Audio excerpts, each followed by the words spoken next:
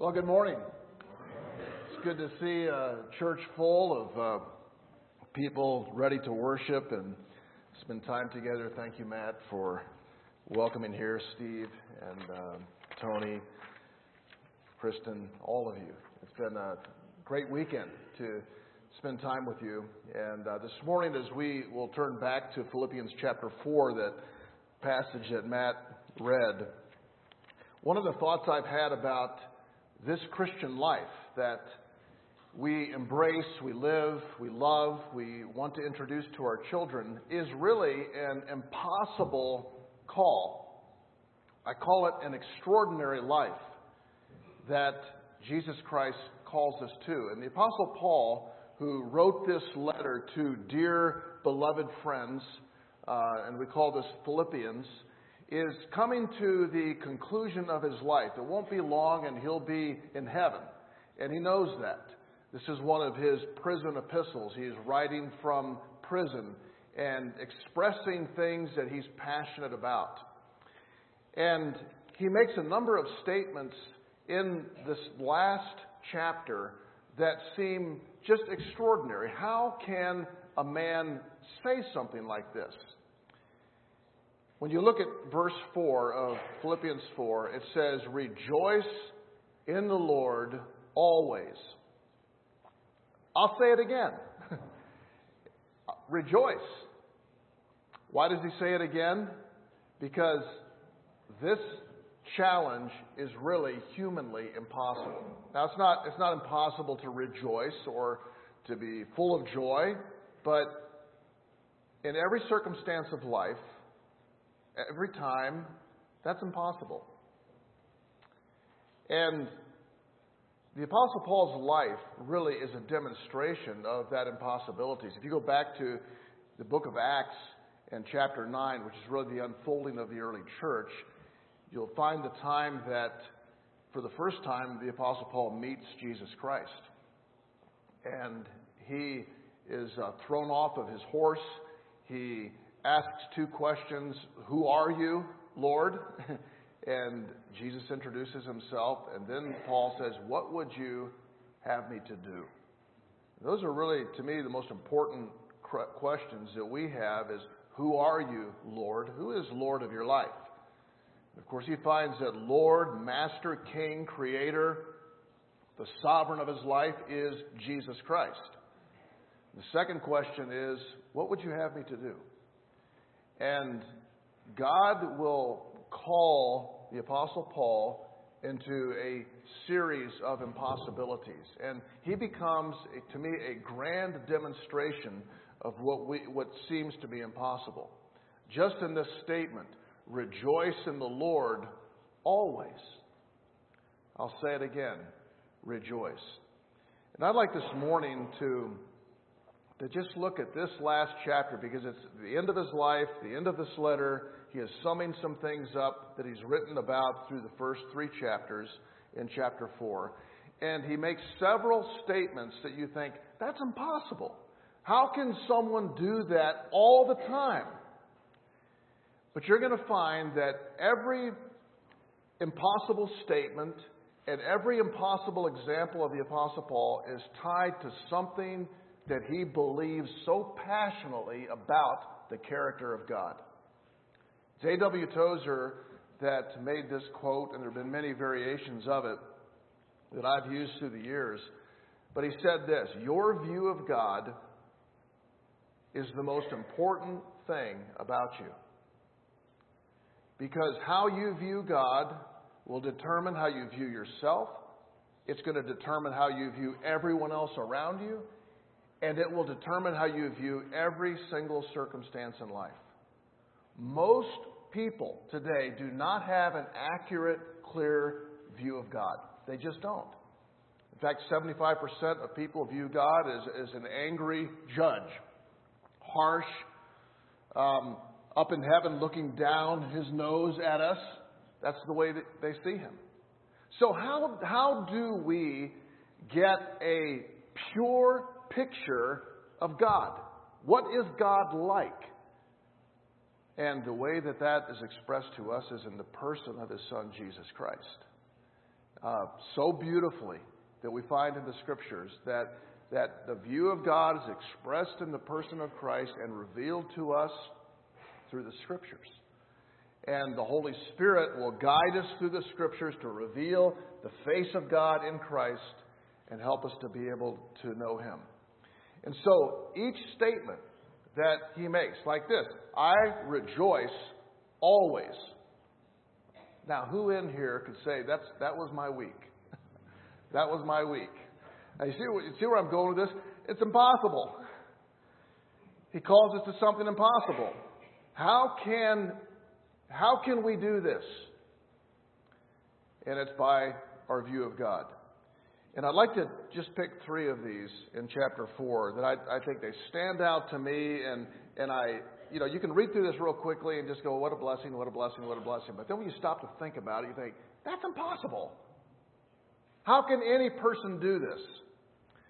The first one I want us to look at is found in verse 11. And it says, not that I am speaking of being in need, for I have learned in whatever situation I am to be content. Here's what Paul is saying. He's saying, I accept all things. In whatever situation I find myself in, whatever circumstance I find myself in, I'm content. To be content means there is a deep-seated joy, there is a calmness, a peace. Now, if you think about that, that's not humanly possible. There's no way, because there are enough things that happen, enough junk comes your way during the course of a week that is going to disrupt your joy and your peace. Right? I mean, it doesn't take long. Monday morning comes and you're in traffic. And you're not rejoicing always, and you are not in every situation content.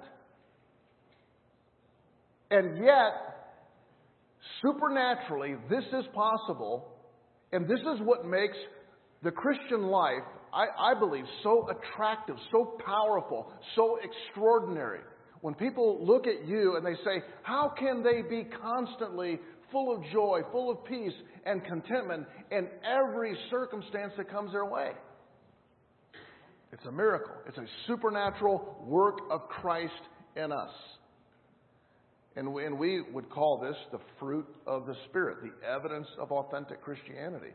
You know, the evidence of authentic Christianity is not a creed. It's not your doctrinal statement. The evidence of authentic Christianity is the fruit of the Spirit.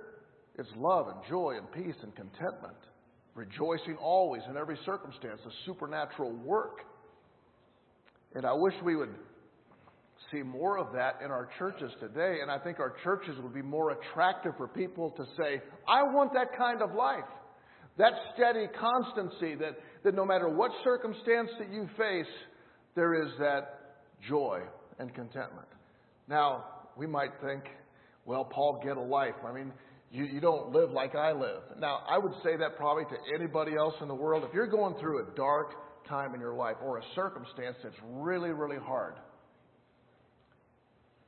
and someone else says to you, cheer up, rejoice always, you would probably say, you don't understand. You don't know my life. You don't have any idea what I'm going through. Well, the Apostle Paul is not God. And it's true, he doesn't know exactly what you're going through. God does. But sometimes we go through valleys so deep, face obstacles so challenging, they rob us of our joy. Now, you've had that happen to you. I've had that happen to me where I've just lost my joy. I've lost my peace. I'm anxious. I'm worked up. I'm discouraged. It's affected me. It's like a cloud pushing me down. But I will tell you this about Paul. Even though he's not all knowledgeable about all of your problems, let me just tell you about his circumstance. I think that helps. You say, typically people, they don't understand. But Paul is writing from a resort on the French Riviera. Now, you know, those of you that have read through this know that is not true. He is writing from a prison in Rome. Now, there are a couple ways that this is frustrating. If you look back to chapter 1, and he talks about this. And he's not trying to say, woe is me. He's just trying to explain to us a little bit about what has taken place. And he says, I want you to know, brothers, that this is verse 12 of chapter 1. I want you to know, brothers, that what has happened to me, what has happened to him? What has happened to him? Now, you could talk about the pain and suffering of being in prison, being in shackles, being under a Roman guard. That's one part of that. That circumstance is not a pleasant circumstance. But all of his dreams, all of his ambitions, all of his plans have come to a screeching halt. His plan was glorious. It was God-honoring. It was magnificent. He was going to take the gospel to the ends of the earth. He was on his way to Spain. He was on his way to Spain. And something went wrong. And when I sit back and look at this, and I think, you know what? No one's life goes the way they plan. How many of you would say, you know what, when I was looking at my life when I was really young, it's gone exactly the way I thought it was going to go. It doesn't work that way. And we can make all the plans we want. But I can tell you this from a human standpoint, the Apostle Paul had every reason to be discouraged and to have that joy sucked right out of his life. Because not only was he in a dark, restricted place in prison and being persecuted and accused for things that he did not do and wanting justice, he was not able to fulfill his dream. So your dreams come to a screeching halt. You're in a dark place, lonely place. You don't have any traction in your life. Been falsely accused. It's cold. You don't have good food. He talked in other places about how, bring my coat, bring my cloak, bring the books for me. Now, how is it that a guy can be in that circumstance, that situation, and be full of joy?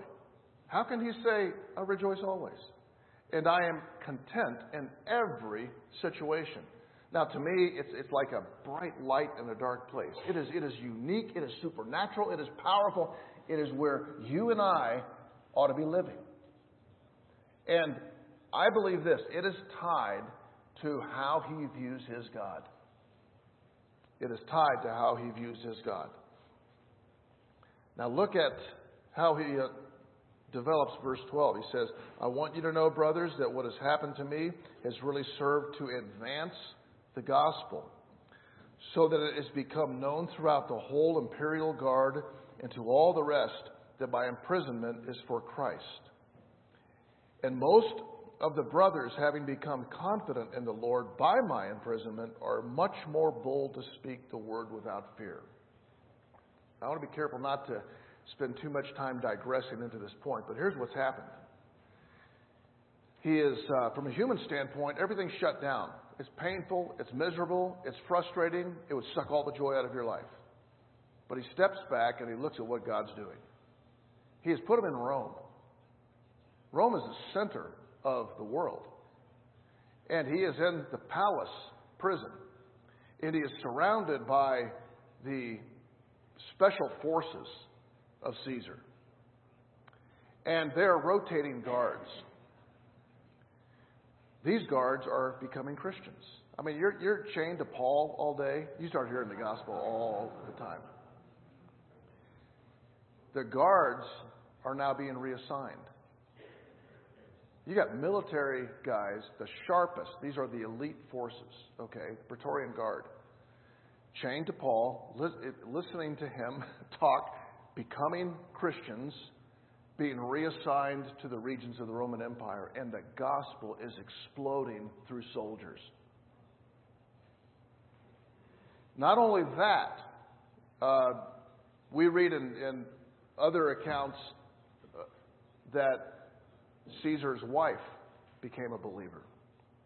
Many of the palace people, family, were becoming believers.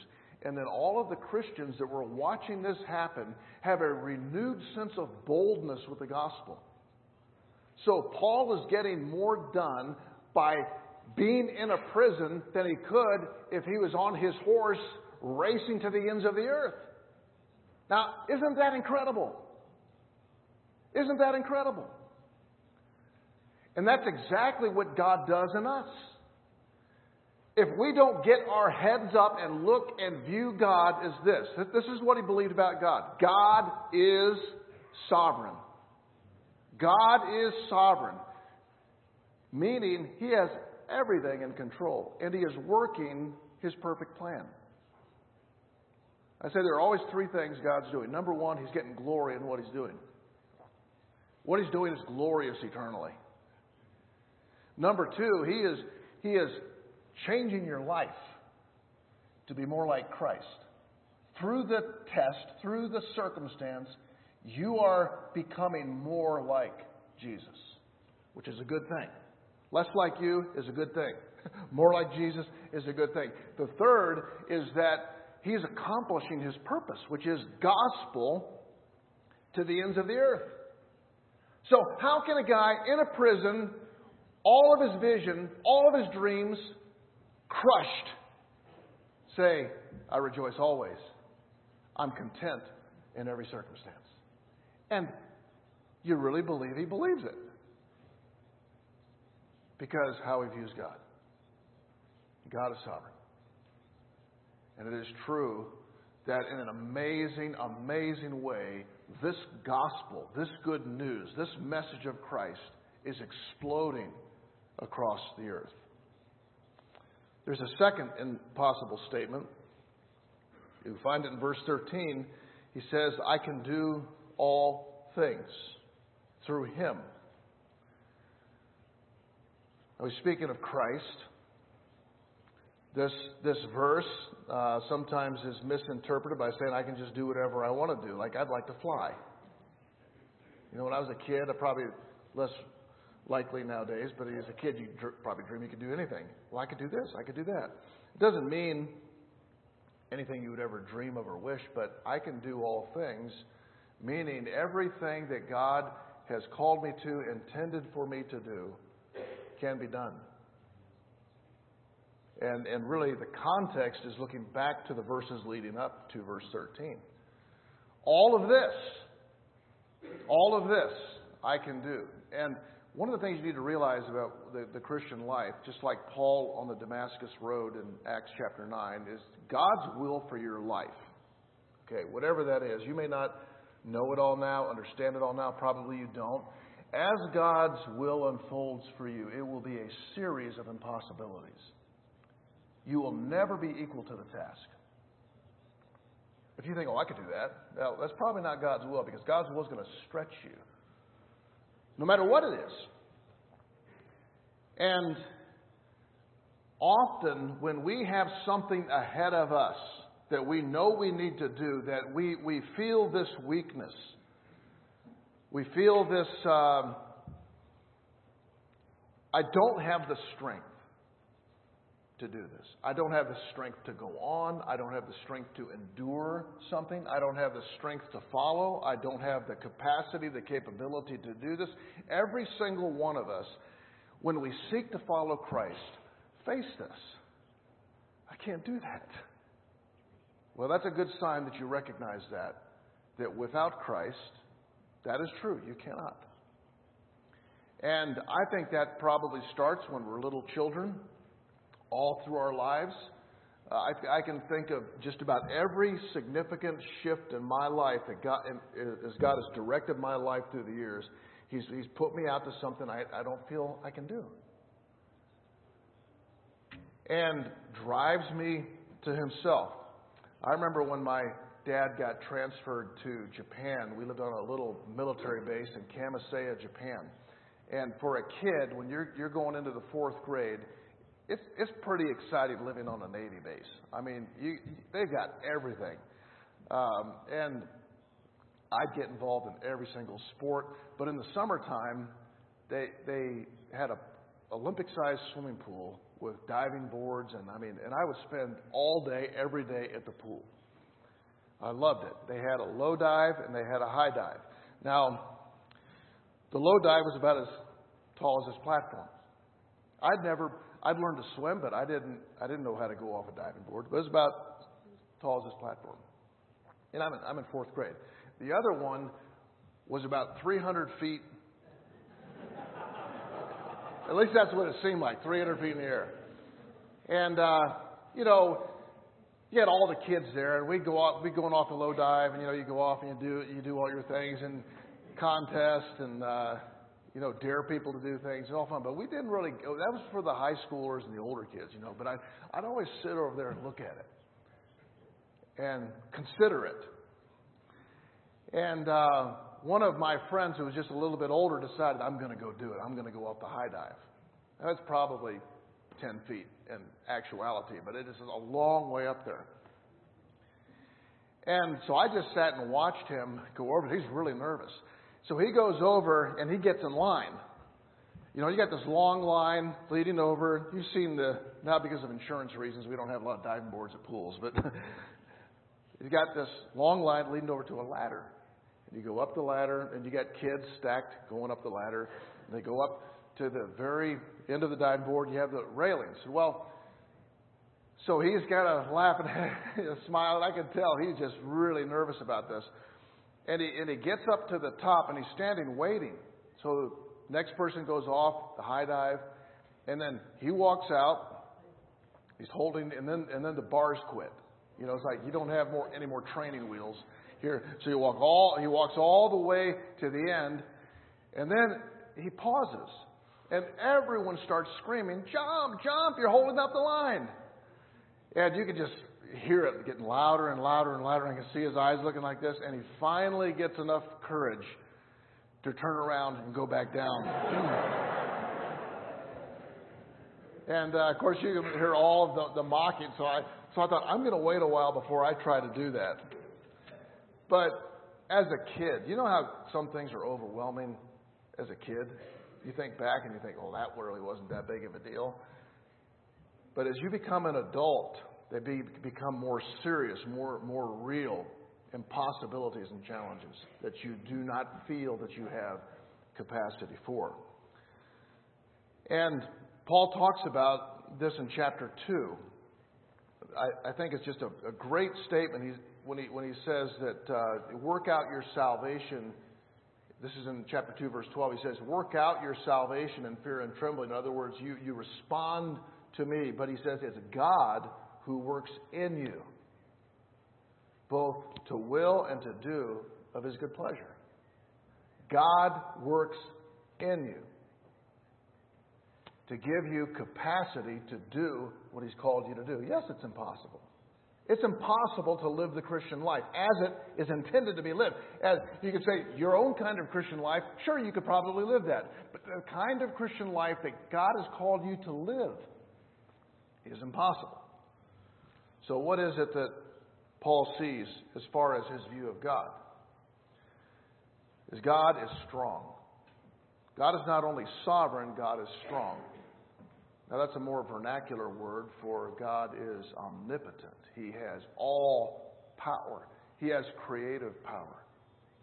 He has life-changing power. There is nothing too hard for the Lord. Every single command he gives you, he will internally give you capacity to step out and to follow that. You think of the children of Israel going into the promised land. Just how the fear and trepidation. God parts the sea, parts the Jordan River, and does the miraculous. And God will do that for us too. But if we don't have that view of God, we're going to lose our joy. When you're faced with something that is too hard, too long, too difficult, too painful, too impossible, it sucks your joy away. You lose joy and contentment and peace. I love the verse that Matt read earlier too in chapter 4. And there's so many great verses. But at the very last part of verse 9 it says, practice these things and the God of peace will be with you. here is what's extraordinary about the Christian life. That no matter what the circumstance, or no matter what my weakness, okay, I could have impossible circumstances, I have weakness, that because of my view of God, that He is sovereign and He is strong, He is all powerful, I have joy. I have joy. And it's not just like giddy happiness, laughing all the time. It is a deep-seated peace and internal comfort. It is something that to me is so settling for all those around you. And it is unique. It is uniquely Christian. And this is what Paul, as he writes this, I think Philippians is one of the greatest lessons of encouragement to people. And Paul has been experiencing all of these things. He's not just giving you a lesson he doesn't understand. There's one more that I'd like for us to look at, and that is in verses 18 and 19. So, I accept all things. That's our first point. I can do all things. I accept all things because I believe in His sovereignty. I can do all things because I believe in His strength. And then I have all things. I have everything that I need. If you look at verse 18, he says, I have received full payment and more. I am well supplied. In other words, I have everything that I need. In verse 19 it says, and my God shall supply all of your need according to His riches and glory in Christ Jesus. Now, if you walk into the toy store with your grandkids, how many grandkids would say, you know what, Grandpa, I have everything that I need? Now, my wife says that about me at Christmas. What does Dad need for Christmas? Dad has everything he needs. What does Mom want? Well, she wants a gift card to Cabela's.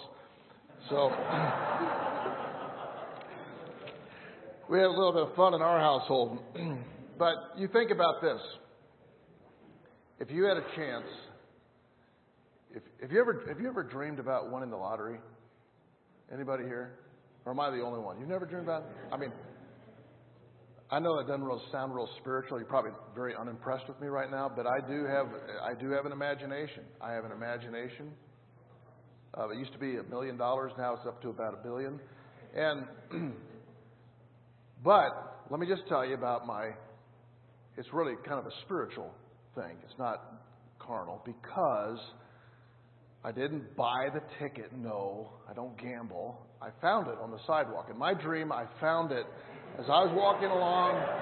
Oh, there's a lottery ticket that I win $1 billion. And my first thing is to go see Steve. Pastor, I want to give $500 million to missions. And so this is part of my dream, you know. And then I'd like to pay off my house, update our cars, maybe have a place in the mountains. But anyway, a little bit of money wouldn't hurt making life better. You may not think the way I think, but I always think if I just had something. In fact, if I were to write up on a chalkboard up here this morning and say, if I had blank, I would be content, joyful. And I give you 60 seconds. And everything you can write down in that blank, you can have. Now, you start writing. And when time's up, would you be content? And you have it all, okay? Time's up and you have it all. Are you content? Why aren't you content? Because you thought, oh, I forgot something. I forgot to put something up on that. Well, because things don't make you content. Now, Paul was in prison, and all the things were taken away. I mean, he's asking just for a coat to keep warm. He doesn't have things. He doesn't have good food. He doesn't have the clothes that he needs. He doesn't have his books. And yet he says, I have everything that I need. I'm full. I'm completely satisfied. Now, what gives? How can anybody say that? Because I think deep down, most of us function with wishing we just had a little more, a little something else. I just need a little more money, a little more savings, a little better car, a little better house, a little better this, a little better things. In chapter 3 of Philippians, in fact, if you go through chapter 3 and underline the word things, you'll find it all through chapter 3. Stuff, things. And you know, when stuff is taken away from us or we don't have the things that we think we need, it robs us of our joy. Because even though we are eternal creatures and eternity will be with God in heaven and we'll be joint heirs with Christ and we will share in all of the treasures and riches of heaven, we still are very temporally tied to stuff on this earth, aren't we? We're just tied to it. So when something's taken away or we don't have something, we can tend to be, it takes our joy away. We don't have our joy. But he says in verse 8 of chapter 3, indeed I count everything a loss because of the surpassing worth of knowing Christ Jesus my Lord. So what is it that Paul sees in God? What's his view of God that helps him without things in a spot in prison to be completely satisfied, completely content, completely full of joy, completely at peace? What is his view of God? God is sufficient.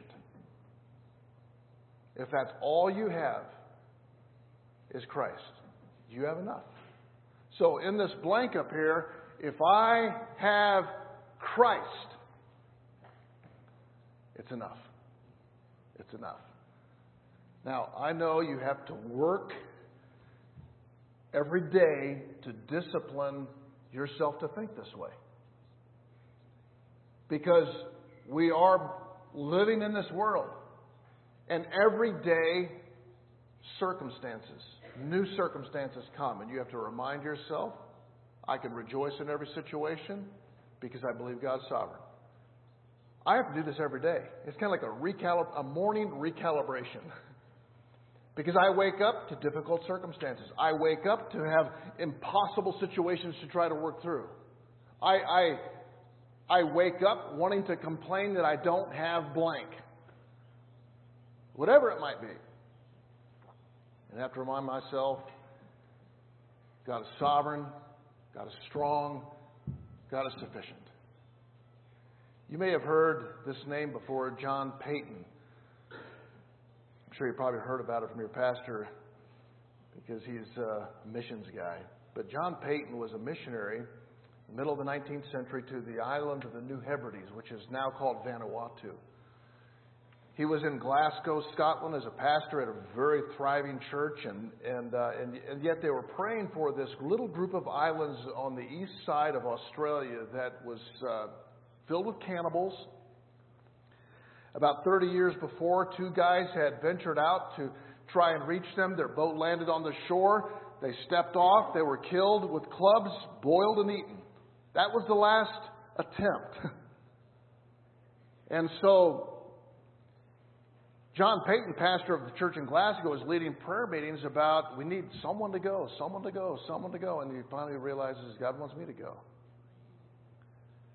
And one of the guys in the church, one of the older, stately men in the church said, Pastor, you're throwing your life away. Well, let's send someone else. You know, God is blessing you here in this place. You're going to go over there and you're going to be eaten by cannibals. And Peyton said, you know what? Maybe you're right, but God's called me. And he said, I may go there and be eaten by cannibals. You'll stay here, die, and be eaten by worms. What difference does it make? That's a pretty bold statement. Well, John Paton goes, takes his wife with him. They land in Vanuatu, the New Hebrides, Vanuatu, and it is incredibly difficult. I mean, every day he's looking over his shoulder because they want to kill him and eat him. And He builds a home. He's translating the Bible. He builds a little church. He sees a couple people come to Christ. He's traveling through the villages. He goes through incredible hardship. But it is draining. It is because there's so much oppression, demonic oppression. Some of you have been overseas to places where there is no gospel witness there, and you just feel the crushing weight. And it kind of all came to a head in his life where his son died. And his wife died. And the cannibals came and burned his church, and they came again and burned his home. I mean, he had lost everything. His son, his wife, his church, all of his translation work, his home, everything. And he sat on the graves of his loved ones after they had died because he was afraid they were going to dig up their bodies to eat them. And then he sat there in a state of depression for about 30 days. And then they said, "We're coming to kill you. We're going to come and we're going to kill you." And so he fled. He fled all the way to the other side of the island. The particular island was called Tanna. All the way to the other side of the island. And he crawled up into a tree just to be safe. And he sat there in that tree. He'd lost everything. And he said, it finally dawned on me that all I had left was Christ. Literally. And I found that to be enough. He is sufficient. He is sufficient. Most of us will never experience what John Paton experienced. Most of us will never experience what the Apostle Paul experienced. But we do face circumstances that would rob us of our joy. We do face challenges and face up to our weakness that would rob us of our joy and our peace and our contentment. And we do feel the loss of things, the lack of things that would suck the joy and the peace out of our lives. But folks, God has called us in Christ to something higher, something better, something more extraordinary. Jesus has called you to an extraordinary life. And if you've lost your joy, if you've lost your contentment, if you've lost your peace, I think we all understand. We all get that. There's not something wrong with you, but there is something about God that can pick you up out of that and not just help you to endure it or get through it, but to ride above it with joy and peace and contentment. So I ask you this morning, in your present circumstance,